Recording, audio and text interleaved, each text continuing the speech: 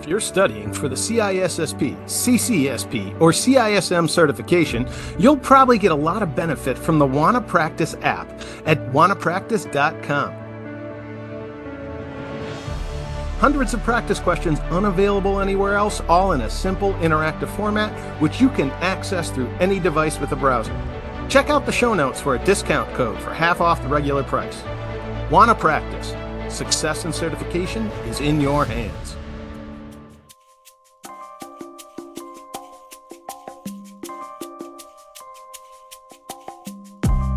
Welcome to another episode of The Sensuous Sounds of InfoSec, where we discuss all things information, all things security, and all things information security. I'm Ben Malisow. And I'm Matt Snoddy. And I'm Raphael Fiedler. And yet we have more events. Why does currency keep going on? Why do events keep occurring? It sounds like I'm running a SEAM system or something like that. Why do events keep occurring, right? Speaking, should we set up an alert system with a dashboard that flashes red every time a new event occurs? It might be worthwhile. I think that it would never turn. It would never not be red. It would just be a steady red light all the time. It would never change. Yeah, so let's jump into it. There's a couple, and now a few of these are a little bit older. We just didn't have the time to fit them into last week's recording. The big one, and when I mean big, I mean in size and in import, is the AIEO, or as I'm going to refer to it in perpetuity, the EIEIO. For those of you not in the know, the White House issued an executive order on October 30th. I think they rushed to do it because if it came out on Halloween, everybody would think it was just a trick for a treat. It's got a title as bad as one of my books. It's called the Executive Order on the Safe, Secure, and Trustworthy Development and Use of Artificial Intelligence. Now, few things here. First of all, there has been a recent push in the past couple of years for nation states to try to wrap their heads around what AI is going to bring. Famously, the UK rushed to be first to the table to come out with their guidance. Then I think the EU had something similar come out. The US was late to the party, as we often are in making regulation, but especially because there's a lot of things we don't regulate that other more tyrannical countries do. This particular guidance, I'm seeing the web-based version, so it's all in HTML. I can't tell how many pages long it is, but it's really fucking long. It's huge. And Robert L. Peters did not spare any ink on telling people what he thinks we should do with AI or not do with AI. Have y'all seen this, and what are your impressions of this? No, I haven't seen it, but it does not surprise me at all. With all the lawyers that we like to sick on anything new out there, it's like they get paid by the word, so I'm not surprised that it's super long. Rafti, have you seen it or heard about it? I heard about it. Yeah. No. And it's also very funny that this week, but maybe we talk about this later as well. OpenAI had an announcement as well. Oh, really? What was their announcement? Oh, they launched a couple of, I think it was their first actual conference, which they had and gave updates to developers, people who are into ChatGPT. So OpenAI has a couple of products, but ChatGPT, the actual OG ChatGPT, that's OpenAI. So they introduced GPTs, something, but do you want to get into this right now? Well, no, I just thought it would be relevant to the EIEIO. Okay. It's not. And we can talk about this later on. But Okay. Let's get... All right. I just wanted to say, that's funny that it's the week after. Okay. So there's a few things about this that I absolutely abhor. One is that it's huge. When you create guidance that's really big and cumbersome and difficult, and I'm looking down at like sub-paragraph, I don't know, whatever, it gets so granular to the point where records that foreign resellers of United States IAAS products must securely maintain regarding a foreign person that obtains an account, including information. It just goes on like that. It doesn't just say, hey, don't be stupid. Hey, we're going to be watching. Hey, try not to make Skynet if you can, please. What happened to Asimov's 3 laws of robotics? That was so short and simple. I mean, you summarized everything that a robot needed to do, an AI needed to do, in 3 sentences. And with good logic, succinctly, and that anyone could understand. And importantly, like if you want somebody to follow guidance, it needs to be simple. Well, that's what you would think. Why, if you were a politician or a regulator or a bureaucrat, why would you make overly complicated guidance? So that people are scared and keep away of it because they don't understand it and they're scared of getting sued. So this is the reason why I make it long and complicated. So nobody reads it. Who's the only entity that will be able to follow overly complicated guidance? The super large mega corporations, the international conglomerates, they're going to be able to adhere to this because they have a team of lawyers specifically built to just follow government guidance. Mm-hmm. What it's going to do, it's going to stifle the innovation and the creativity of the smaller and mid-sized entrants into the field, as it always does. Over-regulating something always means that you're going to clip nascent development and all novel applications. Now, is that necessarily bad with something like AI? I don't know. Maybe if we're viewing AI as a potential weapon of mass destruction, then maybe we don't want people building them in their garages. Perhaps that could be a thing. On the other hand, Cyberdyne didn't seem that small, and they still built Skynet. They probably followed all of the government regulation, right? We talked about the IRS contractor who disclosed some tax returns from very wealthy American citizens on a previous episode. That contractor worked for Booz Allen Hamilton, one of the largest federal contractors that exist today.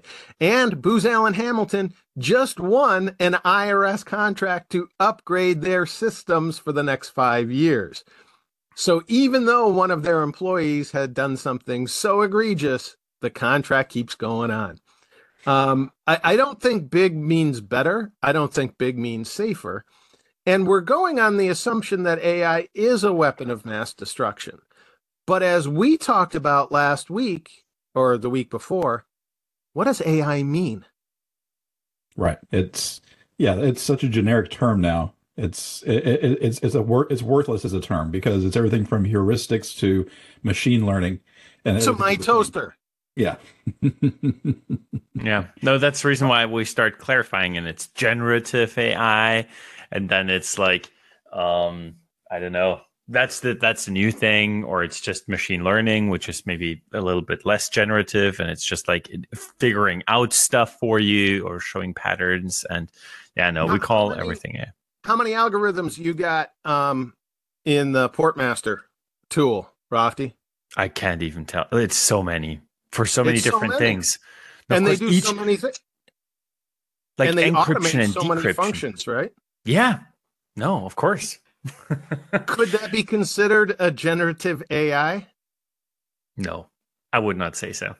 I mean, it depends, but not in today. I feel like we all agree that if it's not trust a bureaucrat who works for the Department of Transportation to determine that your algorithms are not generative AIs? See, this goes back to when we talked about the fingerprint thing, where I'm so people can interpret into things, which is also why I don't like if it's long and if it's complicated. Like guidance, too long, too complicated, leaves room for so many things. And we actually hired a legal consultant, to look into how we classify our network so that it is actually classified, that we are classified as an ISP, because we don't want to be responsible for people's traffic over our network, But the guidance on what classifies something in an ISP, we paid somebody for this. I have no clue, and I don't want to be held responsible for it. And it's amazing that you have to do this because of the way the regulatory framework has been constructed, right? And basically, you're paying this person. I mean, If it had been 600 years ago, you'd be paying a witch doctor to come over and bless your cart and horse, right? I mean, it's basically the same thing. You know, the lawyer's giving you a clean bill of health over something you have no idea is true or not, nor could you ever understand because you're not an attorney, right? Yeah. So this is one of the many, many reasons I find this horrible. The other thing is it's all built around the precautionary principle, which is the quasi-Luddite idea that we should never adopt a new technology until we can prove that the technology won't go wild and Frankenstein us all. We recently, among the three of us, had a chat about trying to prove a negative. Matt, do you want to share the anecdote, or do you want to keep that sub rosa? There was a situation where I was asked by a person to prove whether some manipulation of a computer, and this was in the course of my forensics career, some manipulation to a computer had occurred, and I said, no, I can't prove that. And then they said, can you prove that it didn't occur? And I said, no, I can't prove a negative. And the line of questioning subsequently changed after that. Yeah, it's one of those logical fallacies that impediments to technology often take. Show me that fire can only be used to cook my food, warm my home, and keep away dangerous animals, but that it won't burn my children. I can't do that. I can't promise you that, Mr. Prometheus. That's just not a thing, you know? So at the end of the day, when we're doing this, and again, it's based on an assumption that AI can be dangerous. Well, anything can be dangerous. Yep. I think we're taking giant steps towards cutting off avenues of pursuit of information and capability. And then the other entity besides the large multinationals who will be affected by this guidance will be the rogue agents. The ones who aren't going to follow any rules anyway, the ones who are going to be most likely to weaponize any kind of tool, whether it's AI or whether it's anthrax or whatever the hell it is.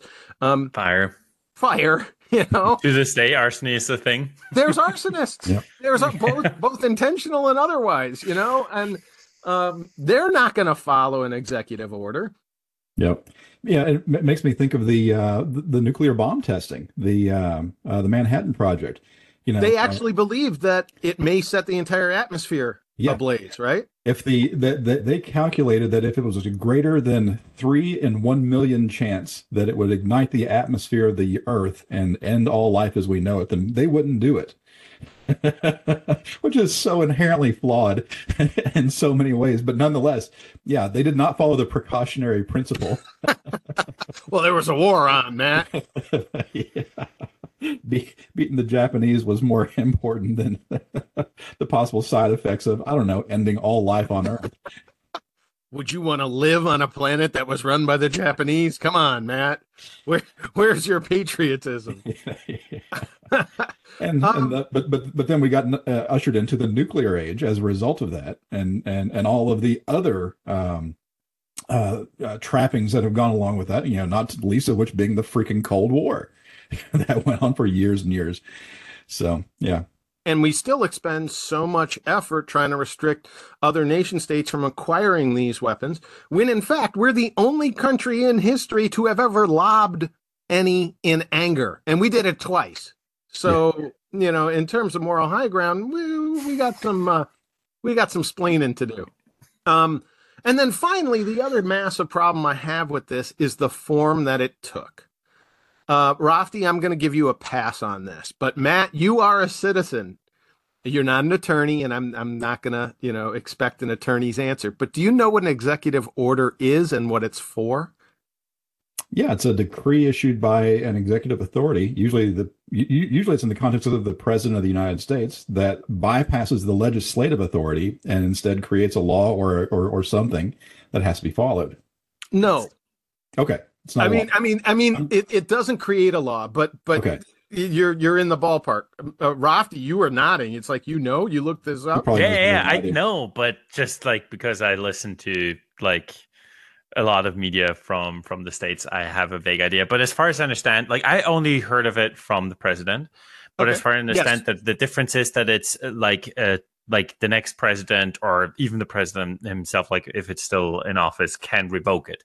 So an executive order is a lot more flexible, and it's, I think, can be like put in place and then retracted nilly-willy and amended and stuff like that, which makes Absolutely. it very different to a law, because a law has like a process it goes through and cannot be revoked as easily and cannot be changed as easily. It's royal fiat is what it is. It's kingly power. Yeah. But here's the thing about an executive order. It's only binding on the executive branch of the federal government. States are not required to follow executive orders. Local governments, citizens aren't. I don't have to follow an executive order. Interesting. What the executive order does is it gives either guidance or clarity or instruction to the administrative branch of the government, the executive branch, all the things that fall under the White House's purview, and tells them this is what we're going to do, and this is how you should do it. So, for instance, famously, there was an executive order that formed the Air Force and said, hey, military, you're going to carve out the planes and flying thingies, and you're going to make it its own separate thing away from the U.S. Army. And does the Army have to listen to the president? Yes, because the president is the commander in chief of the armed forces of the United States. Now, the weird part is, and this is, I think, where Matt was hinting at, there are a lot of executive branch agencies that are regulatory in nature, the FDA, the DEA, the ATF. And those entities have been granted rule-making capability by Congress. Congress basically outsourced their ability to make laws to these administrative bodies and said, hey, DEA, you get to make the schedule of drugs that are going to be prohibited, and you get to make the criteria for which drugs are in that schedule.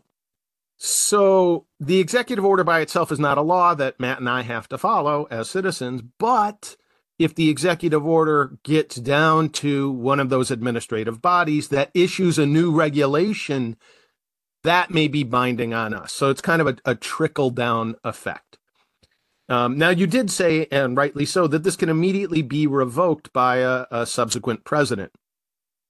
Theoretically, we have seen in recent administrations where at least one president tried to revoke prior executive order and was rebuffed by the bureaucrats who were following that executive order, and actually took the president to court, took the White House to court to say, do we have to follow this, or does the president have to go through some formal revocation process in order to change that? Which is really creepy. That's as much as I hate executive orders because they are monarchic in nature. It's even more scary that an entrenched group of mandarins who are lifelong servicers of the bureaucracy can tell the executive, the person that we elected to that position, to go pound salt, that they're going to do their own thing, whether he likes it or not. So that's troublesome. The fact that our current president put this into an executive order instead of proposing it to Congress as a law seems lazy and sloppy and a little bit scary, because if it's really important, if it's a weapon of mass destruction in the making, then Congress should be involved. It's not something that the executive should do unilaterally. So I just don't like this vehicle altogether. Right. Yeah, because there have been, some would say legitimate, some might argue, but most recently, like COVID, executive orders came down as a result of a global pandemic to try to basically keep people safe, keep people in some sort of a condition to not get sick and stuff like that.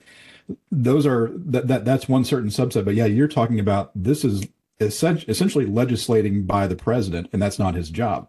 It's the job of the legislature to, and not to turn this into a civics lesson on American politics. But I think it's important. I think what you're saying is really, we should not vest that authority in one person. The founders created the system we have to avoid that very thing because kings are fucking spooky. Yeah. So, yeah, and I'm not sure that, I mean, maybe the argument could be made that AI is such a rapidly evolving technology that something needs to occur quicker than the legislature would normally be able to do. Because once you get Congress involved, it could take years before something comes out. Maybe it's better to get something out now and then, backpedal it if you need to through the legislature. But yeah, I don't know that this is necessarily the right way to do it. Especially, again, going back to, do we even have true AI yet? No. We have a bunch of websites that you can spit out an essay for your 8th grade science class. And I think that's the thing is, if this is truly important, all the more reason to slow the fuck down. Yeah. As we've said over and over again about disasters or about security incidents, you know nothing in the first 72 hours because everything you think you learn is going to be proven wrong in the next 2 weeks. So when you do a knee-jerk reaction to that immediate impetus, you're invariably going to screw things up. Don't issue a statement saying you've got it under control or that you know what happened. Don't issue an executive order when this nascent technology is just starting to flourish. Think it out, plan it out, and respond accordingly. If invaders swarm our shores with flamethrowers using that fire that we just talked about, then you can have an executive order. That's a perfect time to do that. Sure. Yeah. Marshal the forces and go repel the invaders. That's fine. But anything other than that is not true imminent threat. That's just not a thing, especially technology. Right. And I feel like to bring this maybe into the InfoSec realm a little bit as well, I feel like if you as the CISO also, of course, need to be like sure about your boundaries, what decisions you have to make. And we talked about this in a couple of the last ones as well, like what information do you have to relay up to maybe the executive of the company, and which decisions do you make yourself? What is your responsibility as part of the C-level? And stick with them and don't and defend them as well. I feel like I'm working with friends. I like them. But sometimes I'm like, this is my job. And if you're thinking about my job too much, you're wasting resources for one. And for another, you're making bad calls. You're not like in the mindset. You don't see everything that I see and you don't understand everything. And so your decisions will be skewed always. Now, I will say that the CISO, though, is an executive authority. They are a senior manager, and they have legal liability, as we just realized with recent charges being filed. So the CISO does have to take authority at some point. And no, absolutely.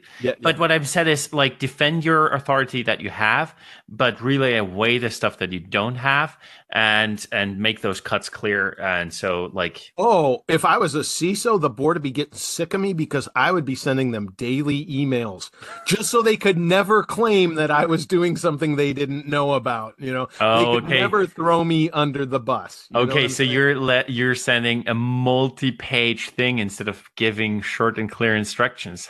What does that sound like? I'm going to keep the board appraised of what's going on. I'm going to say, this is what I did today. Yeah, I'm going to give them my diary. That's what I'm going to do. Oh, gosh. Okay, please don't do that. I think, but I'm guessing you're making a joke.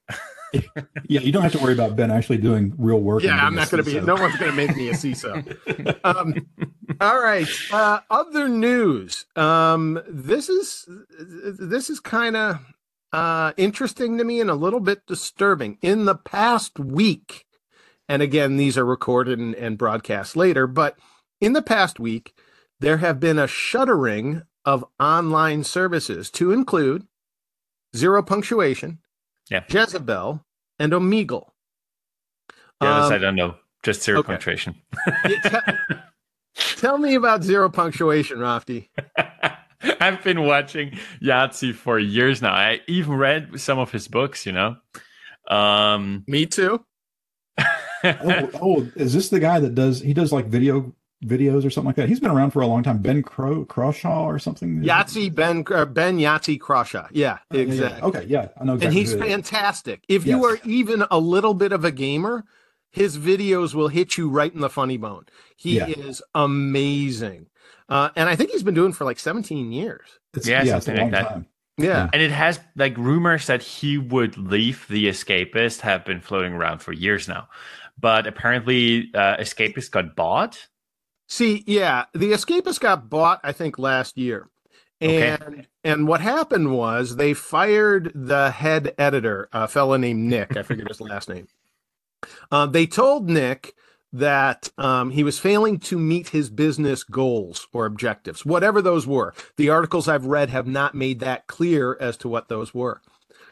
Upon Nick getting fired, pretty much all of the Escapist staff left with Nick.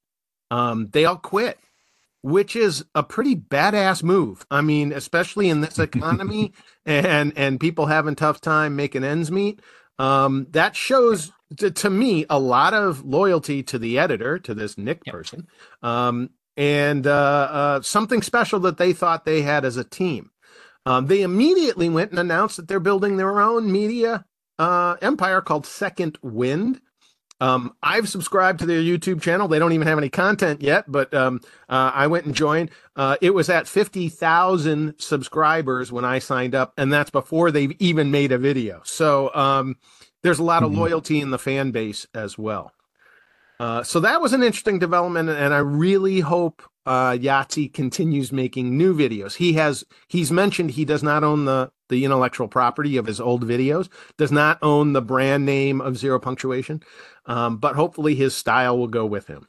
I'm sure it will.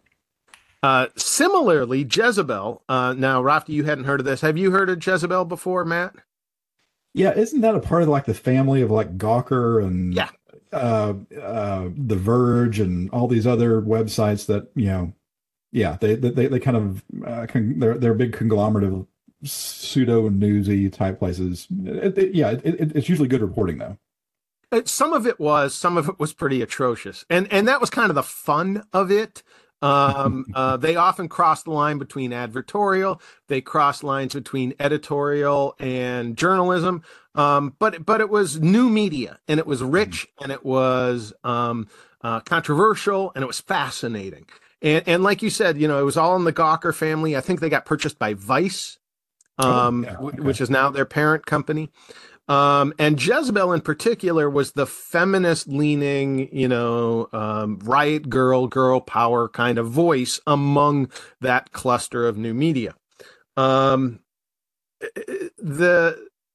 Their story, from what I understand, and this is why I'm starting to find this a little bit disturbing, as much as I may not have liked Jezebel's editorial voice, they stood out for controversy. They took stands that they felt were important to them. And they had a tagline on their homepage that said something like, we cover a variety of important topics such as sex and politics.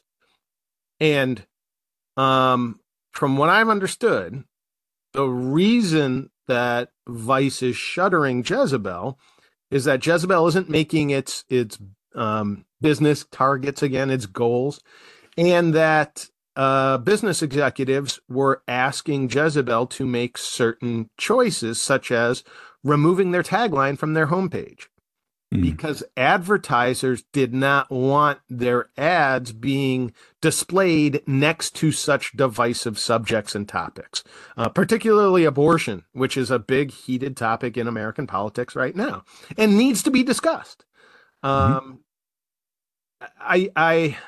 understand the balance between business and editorial. I get that. I worked in newspapers for decades, but when you ask to make a compromise on the core foundational aspect of what your publication is, then what you're doing is just homogenizing everything, and we're going back to a very vanilla internet.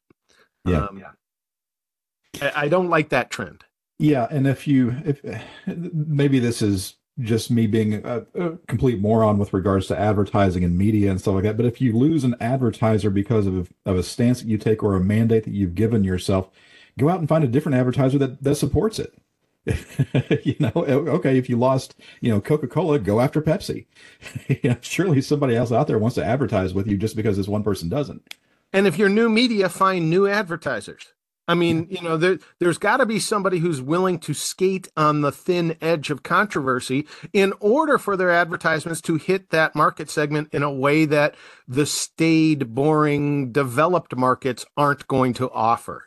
I remember when Red Bull was just starting out.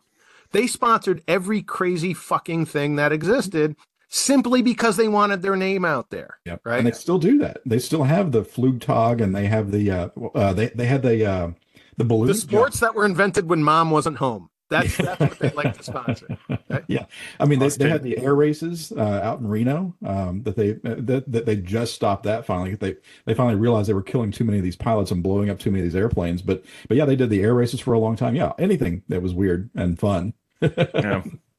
Yeah. Austrian company, and the owner died, I think, 2 or 3 years ago. In a plane? No, I can't recall, but yeah, Austrian company. In Red Bull, drinking too much Red Bull. Yeah, gave him an aneurysm and his heart exploded at the same time. Caffeine and taurine. Yeah. Now Omegle is also another one that's really funny. Now, Rocky, you had not heard of Omegle. Matt, do you know? I know this. I just read about this yesterday because it came up on my feed. And I didn't have any idea what it was, and I started reading into what it actually was because I'm an old 40-something-year-old guy. I'm not getting on these, but apparently it was like a chat site or something like that. It was AOL chat room. Okay, yeah. That's literally what it was. Okay, and the funny thing was, the kid who made it, and I call him a kid. He was 18 when he originally created it back, I think, in 2008. I want to say, he didn't know AOL chat rooms because he made it in 2008 when he was 18. He just he was from a small town. He had nerdy interests. He had suffered some personal childhood trauma, and he was not very good at meeting people in real life. He was very self-selected, sheltered, and he loved the internet. He loved talking with people of all sorts from all over the world about technology, where he could both learn something from them and he could also even contribute to the conversation, even among older people who ostensibly knew more about tech than he did. So he built this thing specifically so strangers could meet other strangers at arm's length through a screen and never be harmed. And I'm paraphrasing a lot of what he's saying, but he posted this goodbye message on Omegle.com. It's touching. It's powerful. I recommend everybody read it. We'll link to it. And he says all this, and he says, this was my intent. He said, I wanted to make this egalitarian so that everybody could communicate safely through the security of the distance of the computer screen. And the chat took off. He had no idea how quickly it was going to be adopted widely. And then he started adding more functionality where it became video components were added to it. And especially during the pandemic, it really took on heavy usage because everybody was sheltering in place anyway. And this was a perfect opportunity to do this. Now, over the years, there was controversy associated with Omegle because, like with any other tool, including Fire, the minute you make a communications medium, human beings are going to sexualize it. And this is another echo of the AOL chat rooms. This is not, an unanticipated outcome for anyone who's over 18 and wasn't raised in a small town. And, especially the video chat function became quite like Chatterbait or Chat Roulette, OnlyFans, where, strangers can meet to show each other their naughty bit. Yeah. And that's specifically the part that I was reading about yesterday was everybody just talking about how it had devolved into such, basically what you were describing. I guess you could flip through channels and most of them were of the genitals of people that were just wanting to show them off. And I never really used Omegle. I tried the chat function a couple of times, and pretty much 90% of what I saw was spammers. So I never really, it wasn't like AOL, where AOL, you were pretty much assured to talk to some other people at some point, Mhm. and each of the rooms had titles and was more like a party chat. Omegle Yeah. was designed for one-on-one interaction. So, Oh, there's I a didn't little bit realize that. different. So it wasn't a group chat. It was Correct, one. correct. Okay, I didn't know that. And what you do is when you signed in, you'd get a randomized interaction with one other person. Okay. Now, the way I understand it, I was using it wrong, that you can also add keywords to your search so that when you met somebody else, you would connect based on the keywords or something. Maybe it was AI, maybe it was an algorithm, maybe it's Maybelline. I don't know. But there were some controversies about how some trolls were spreading white power messages with it. But again, trolling's always going to happen. It's the internet. That's going to be a certain percentage. But then there were some really tragic cases where some young people were being victimized sexually. Mm. And the founder of this mentions this on the goodbye message, and that particularly upset him because that was exactly what he was creating the tool to avoid. Hmm.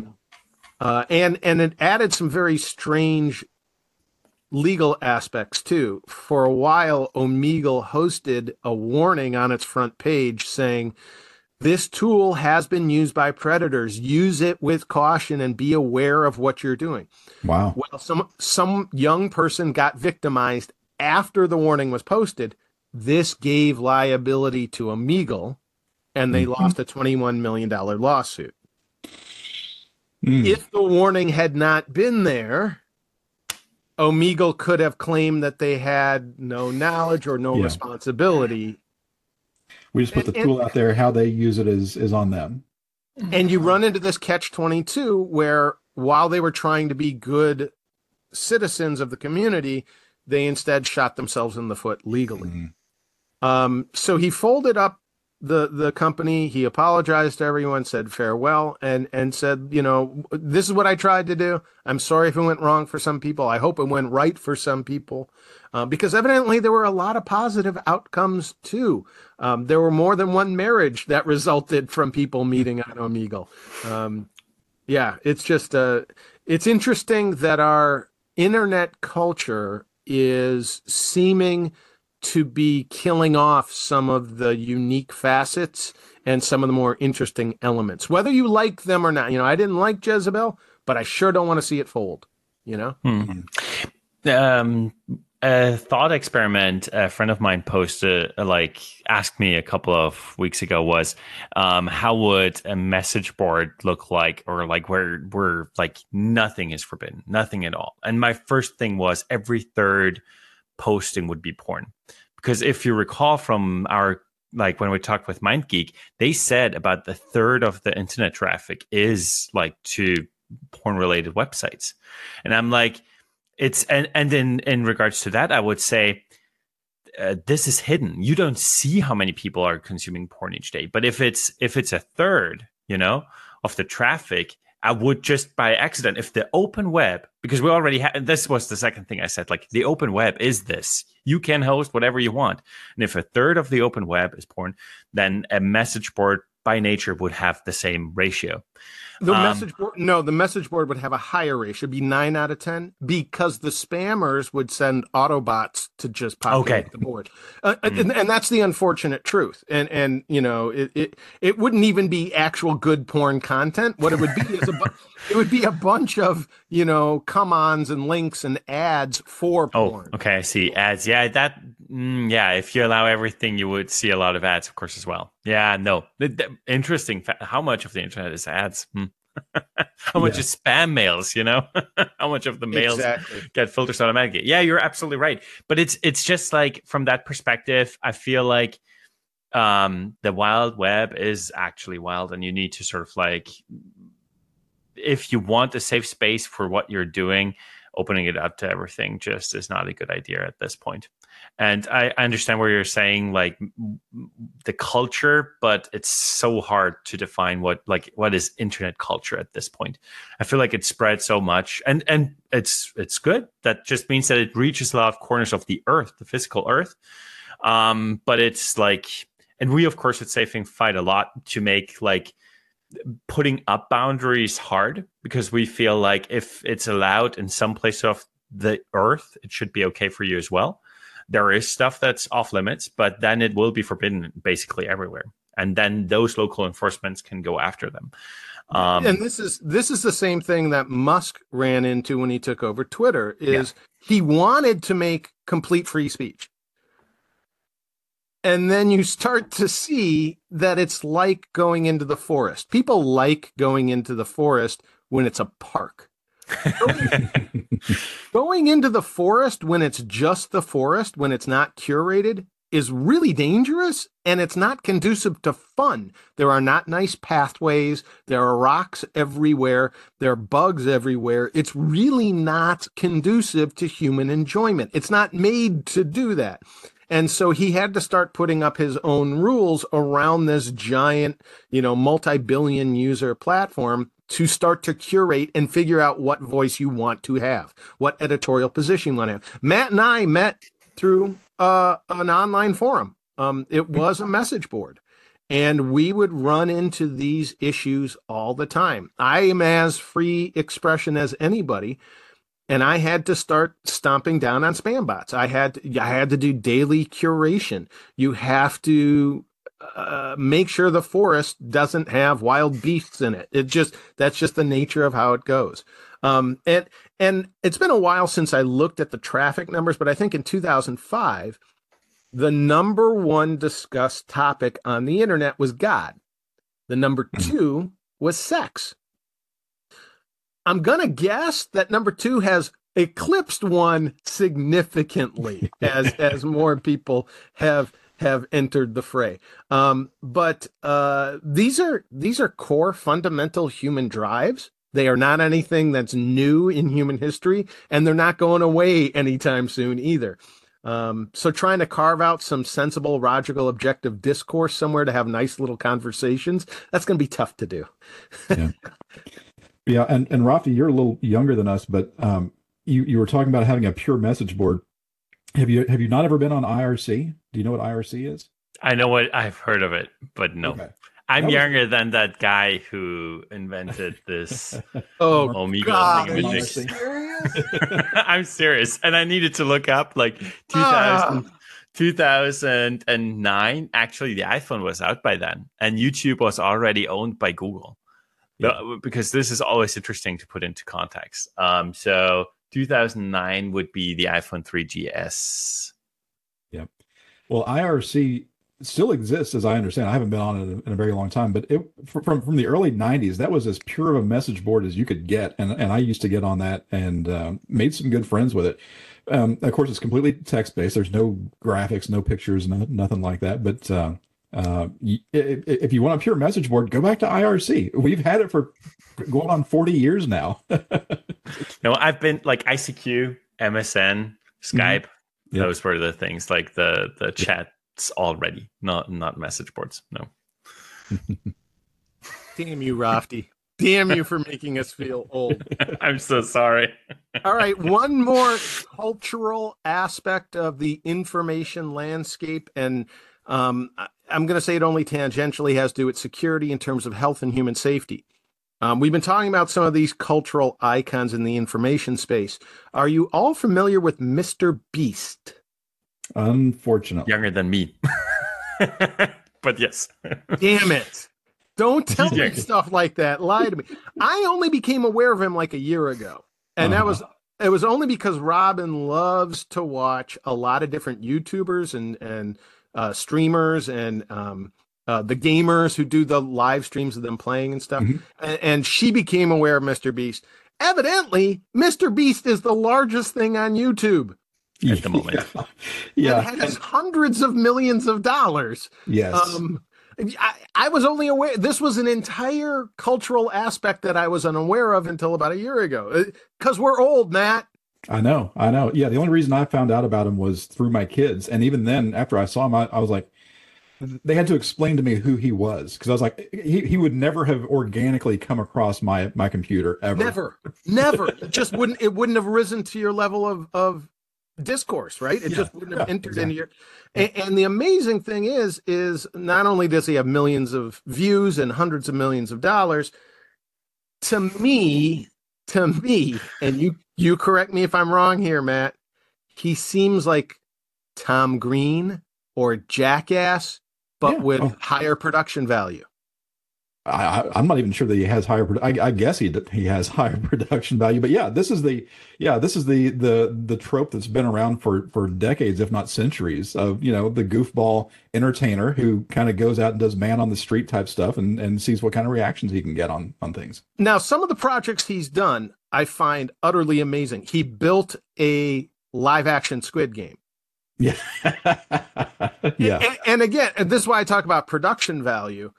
He did it amazingly well with actual laser indicator Mm. of who was getting shot and squibs on people's chest. I mean, it was this was this is something that Tom Green only fantasized about in his Very true. wildest Yes. imagination. Okay. Yeah, yeah. The production values on a Mr. Beast video probably are 10 times what Tom Green spent on Freddy Got Fingered. Oh, absolutely. More than I'm going to make in my lifetime. He can spend on producing one video, Uh-huh. right? Yeah. Um, And apparently, I don't know if you know this, he takes the money from his previous video and he funds his next video with that. So he pockets a little bit off the top as kind of the vig. That's what he pays himself. But the rest of the millions of dollars that it makes, that goes into making the next video. And he has just pyramid schemed himself into becoming this huge. which is really cool and a neat way to avoid taxes because those become operational expenses, right? That way you don't lose half the money to the government, right? Right. He's got some good tax lawyers, that's for sure. Well, and it's a way to keep the spectacles big without Yep. losing all that revenue, right? Yep. So a couple of the stunts that he has done have been altruistic, or at least seemingly altruistic. He famously cured the Blindness. vision, Yeah.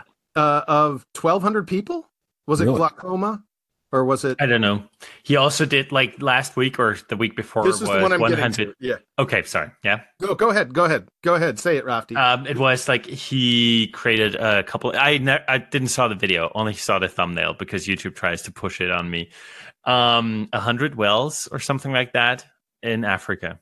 Throughout Kenya, Okay. giving clean water to 500,000 people. Super cool. That's great. Now, I think it's cool. You think it's cool, Rafti? Yeah. No, clean water. I think it's fucking great. Matt, what do you think about it? If this is real, yeah, I'm all for it. Yeah. The question is it real? Oh, yeah. Oh, it is. It is. It is. Okay. It is. Two things occurred when this happened. One, a lot of people got mad at him. It's the Yeah. internet. It's the internet. They got to be mad at something. Always. And the reasons for getting mad at him differed, but there were two like main camps. One was you're monetizing benevolence. Yeah. Well, okay, but like you said, if this is going to fund his next project and he feeds everybody on the planet, good. Monetize that shit. Good for he seems as good a steward as any other centralized authority because 500,000 people didn't have clean water before he showed up. I really don't care if he makes a bunch of money off the video, and I'm glad he does, to be honest with you. If you can make that into spectacle, if you can make that entertaining, cool. The second camp didn't like it because he was undermining the authority of the Kenyan government and making them look foolish for not having built the wells themselves. Don't care. Don't care. So don't care. But Rafti, how are the Kenyan authorities supposed to claim a moral superiority and a mandate from the people if they can't have their power not mocked by some outlier from some YouTube venue? Would not How care could- if he would.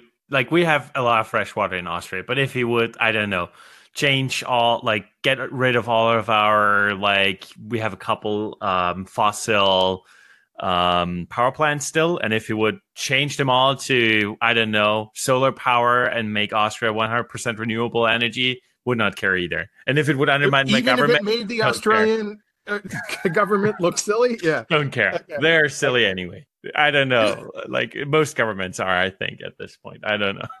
I'm kind of with you, Rafty. To me, those are two positives. I mean, the whole point of having free expression is so that you can intimidate and humiliate your government when they step out of bounds. That was the purpose of the First Amendment in the U.S. You're supposed to hold them to account when they fuck up, and not getting clean water to your people is fucking up. Now, what I don't understand, there was one other segment of pushback that I saw. What I don't understand is why digging a well is so difficult in the first place. You dig a hole till you find water. This is something that's been done in humanity for millennia. I don't know why it wasn't being done in those Kenyan locations.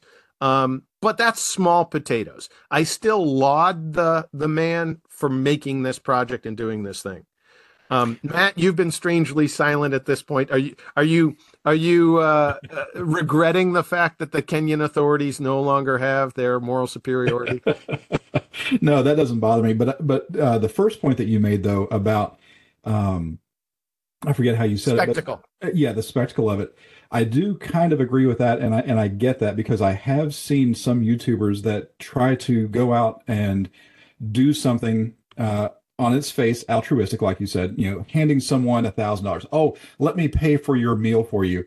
But I've got a camera here recording me doing this act, and then I'm going to monetize this video.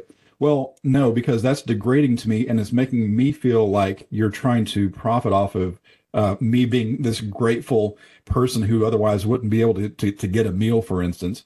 Note to all listeners: if you give me $1,000, you can record me taking it. I have no problem with that.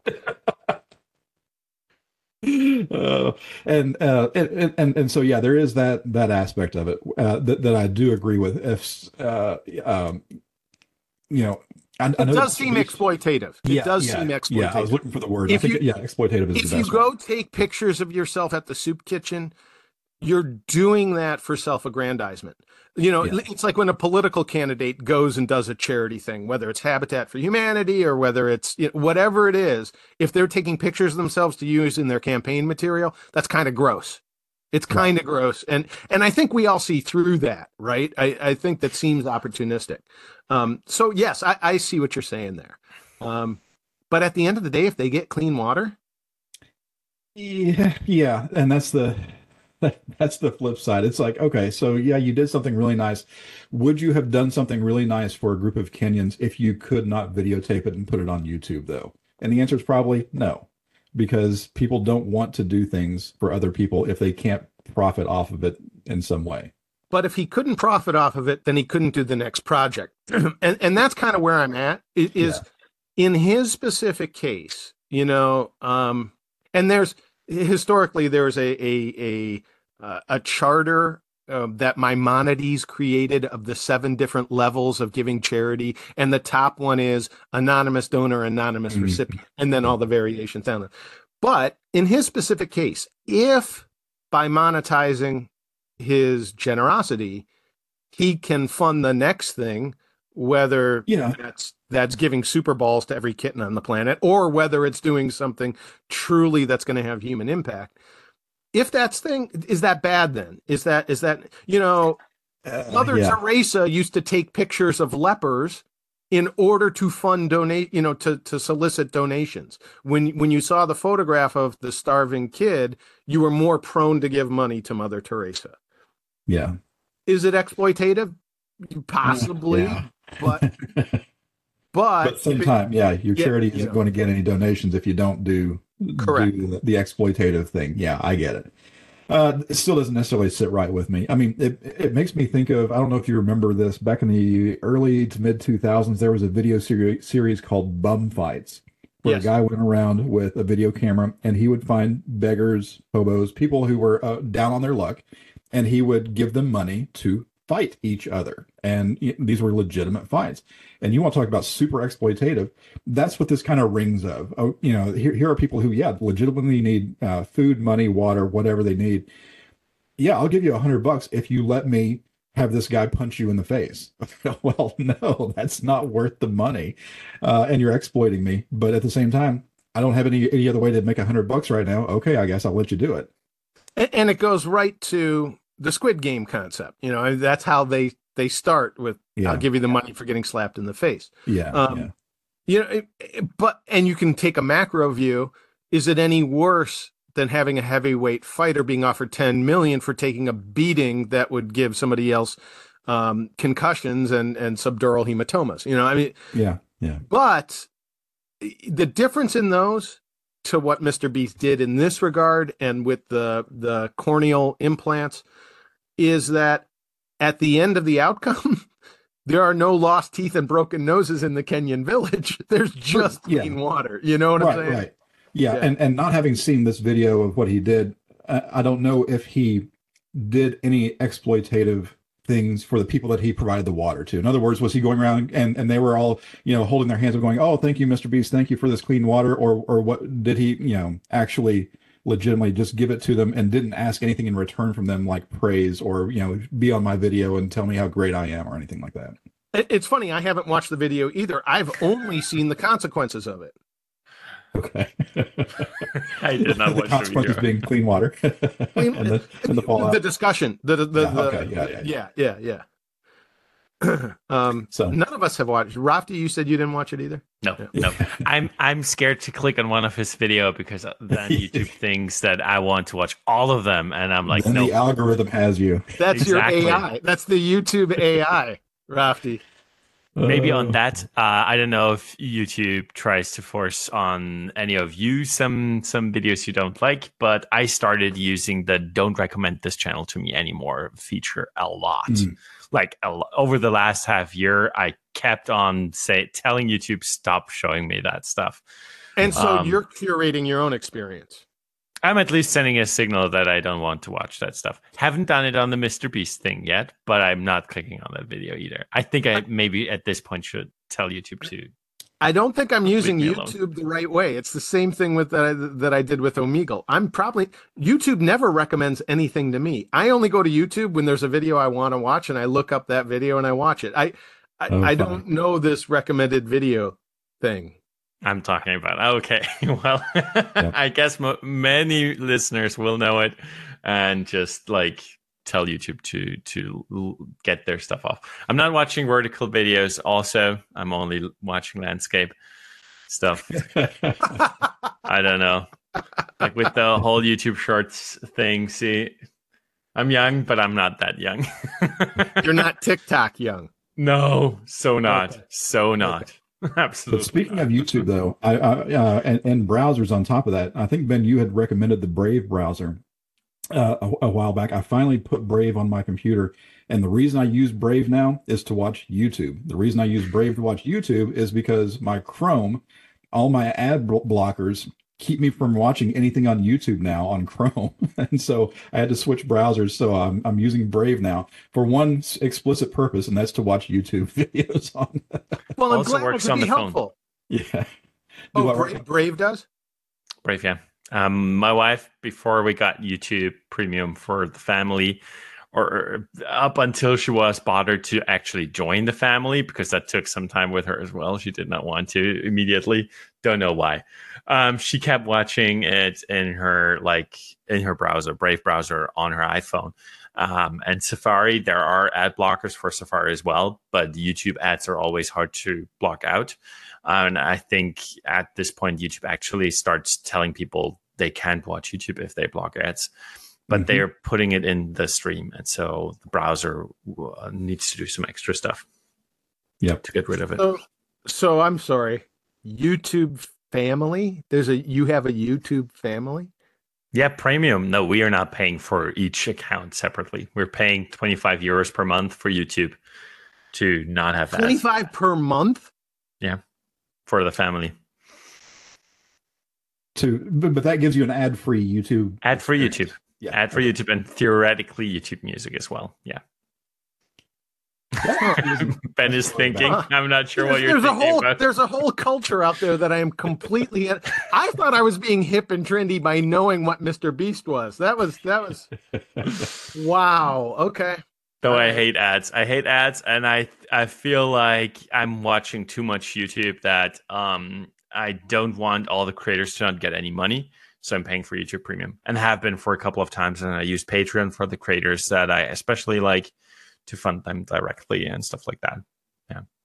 That's cool. That's cool. And I think that's a better market model. And it would allow voices like Jezebel and others who would otherwise have controversial content and make it hard for them to get advertisers. Patreon has changed that, where it's a direct payment for the content you like. Yeah. Now, it does run into the same issue, though, where if one of your if one of the artists you're patronizing takes a stance on a single topic that you don't like, they could overnight lose half their audience, which changes their editorial voice. So there's always going to be that externality of, if you want money from people, you're going to have to cater to somebody, right? Whether it's advertisers or viewers. But yeah, having multiple legs to stand on always is a good idea. So if it is a YouTuber, then they have the YouTube ad revenue. If they have their own ads inside the video, they have that ad revenue, but it's different because the one they don't like have to go out specifically, exactly, than a sponsorship directly. And then with the subscribers via Patreon, 3 legs is the first stool you can actually sit on. So if you get a fourth one. All we got is one leg. Buy us a coffee at buymeacoffee.com/securitized. That's securitized with a Z-E-D. Our 3 listeners, we can piss them off because we'll just find 3 more. Can we though? Do you think? No. We're scraping the bottom of the barrel as it is. All right. Is it the bottom of the barrel or is it the cream of the crop? It's the elite. We have the we have the royalty of listeners. All right, we're going late. I'm sorry about that. But thank you both. Any last minute subjects you want to throw in there? Anything you want to mention? Just because I edited first, I just quickly wanted to wrap this up. So ChatGPT got this announcement last week, and just so that we have it in here when I've mentioned it first as a wrap up, you can now create GPTs. We actually had a chatbot on our Discord, which used at least some integration with some ChatGPT model or something.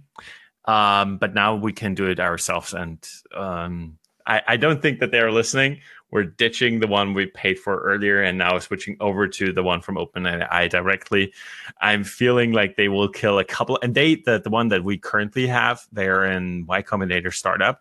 I feel like OpenAI is killing a lot of startups with this move, that they're offering to have those GPTs applications on their GPT-4 model with added functionality. And you can have something they pitch it as create the tech advisor, the laundry buddy, or the negotiator, or something like that. So personality, which is an expert in one particular thing. So what does GPT do for you? It answers like customer questions. Instead of an FAQ, you have a live agent that's a bot.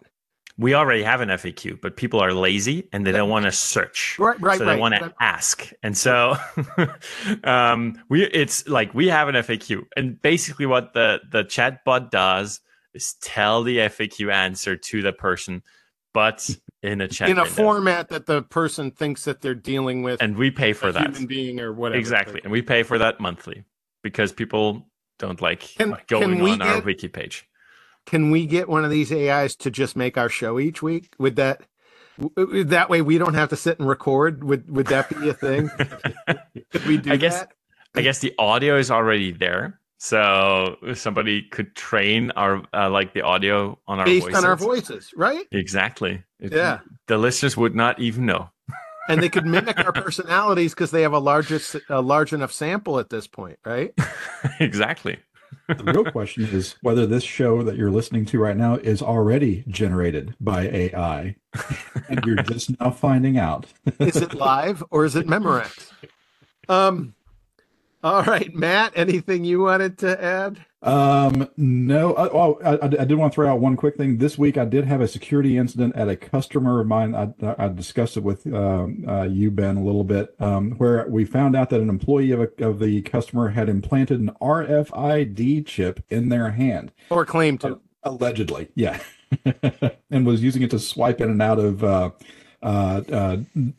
doors to in lieu of using his plastic identity badge.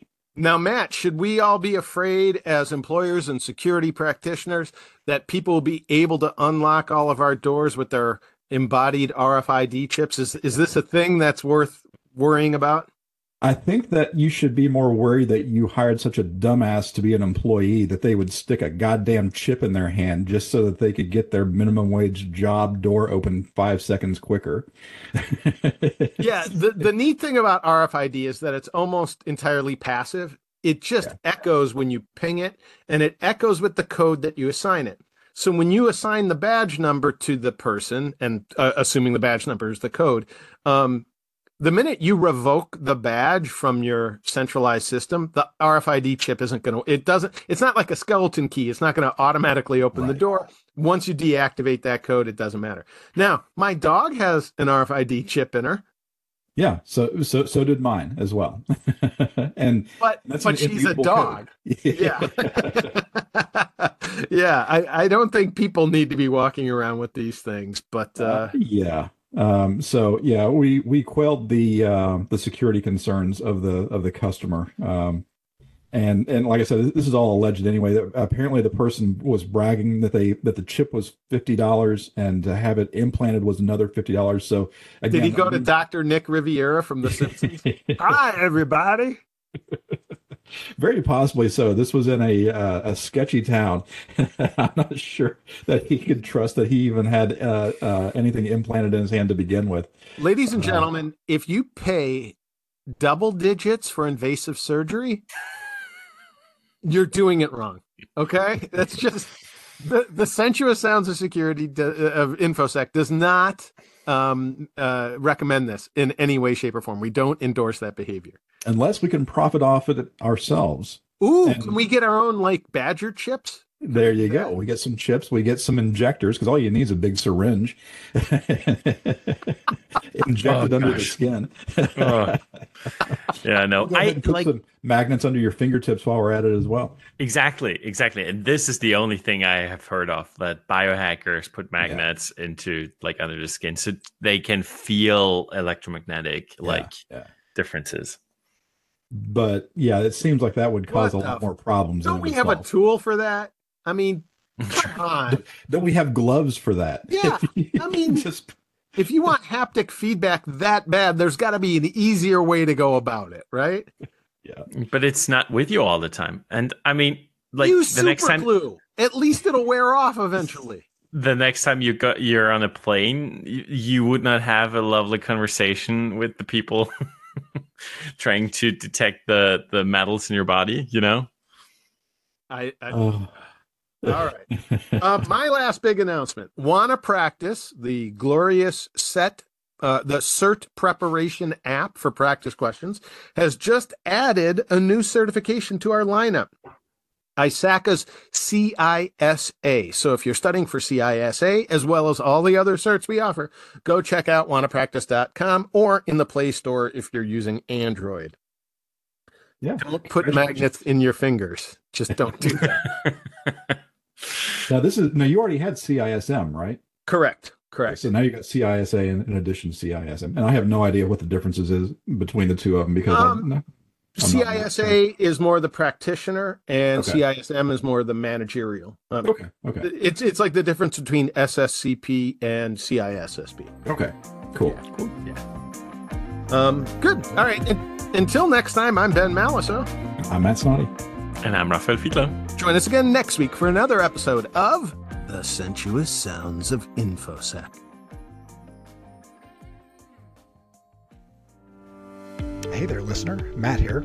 If you like listening to Ben, Robin, Rafty, Joey, or myself, please consider supporting us at buymeacoffee.com/securitized. Interested in training for CISSP, CCSP, CISM, SSCP, CCSK, boy, that's a lot of letters, or other InfoSec certifications?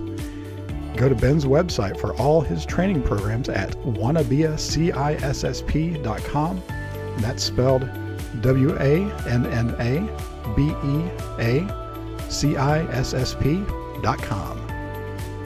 We are on Discord. Engage with us by searching for the channel Wanna Be a CISSP. Feedback or questions on what we discuss? Send a good old-fashioned email to ben@benmaliso.com. You may hear a shout-out or your feedback on a future show. We're all working professionals in the InfoSec industry, so feel free to link up with us on LinkedIn. Support Rafty's company and test drive their free firewall software called Portmaster, downloadable at their website, safing.io, spelled SAFING.io. Support Joey's company, Blue Edge Networks, at blueedgenetworks.com, and listen to Joey's podcast called Topic of Choice at topicofchoice.com. Join us on Reddit at /r/SSOI_fans. All opinions expressed in this podcast are personal and for entertainment purposes only. They do not necessarily reflect the opinions of our companies, affiliates, employers, guests, or even each other. No advice given here should be followed without consulting with a professional for any specific InfoSec situation you may experience.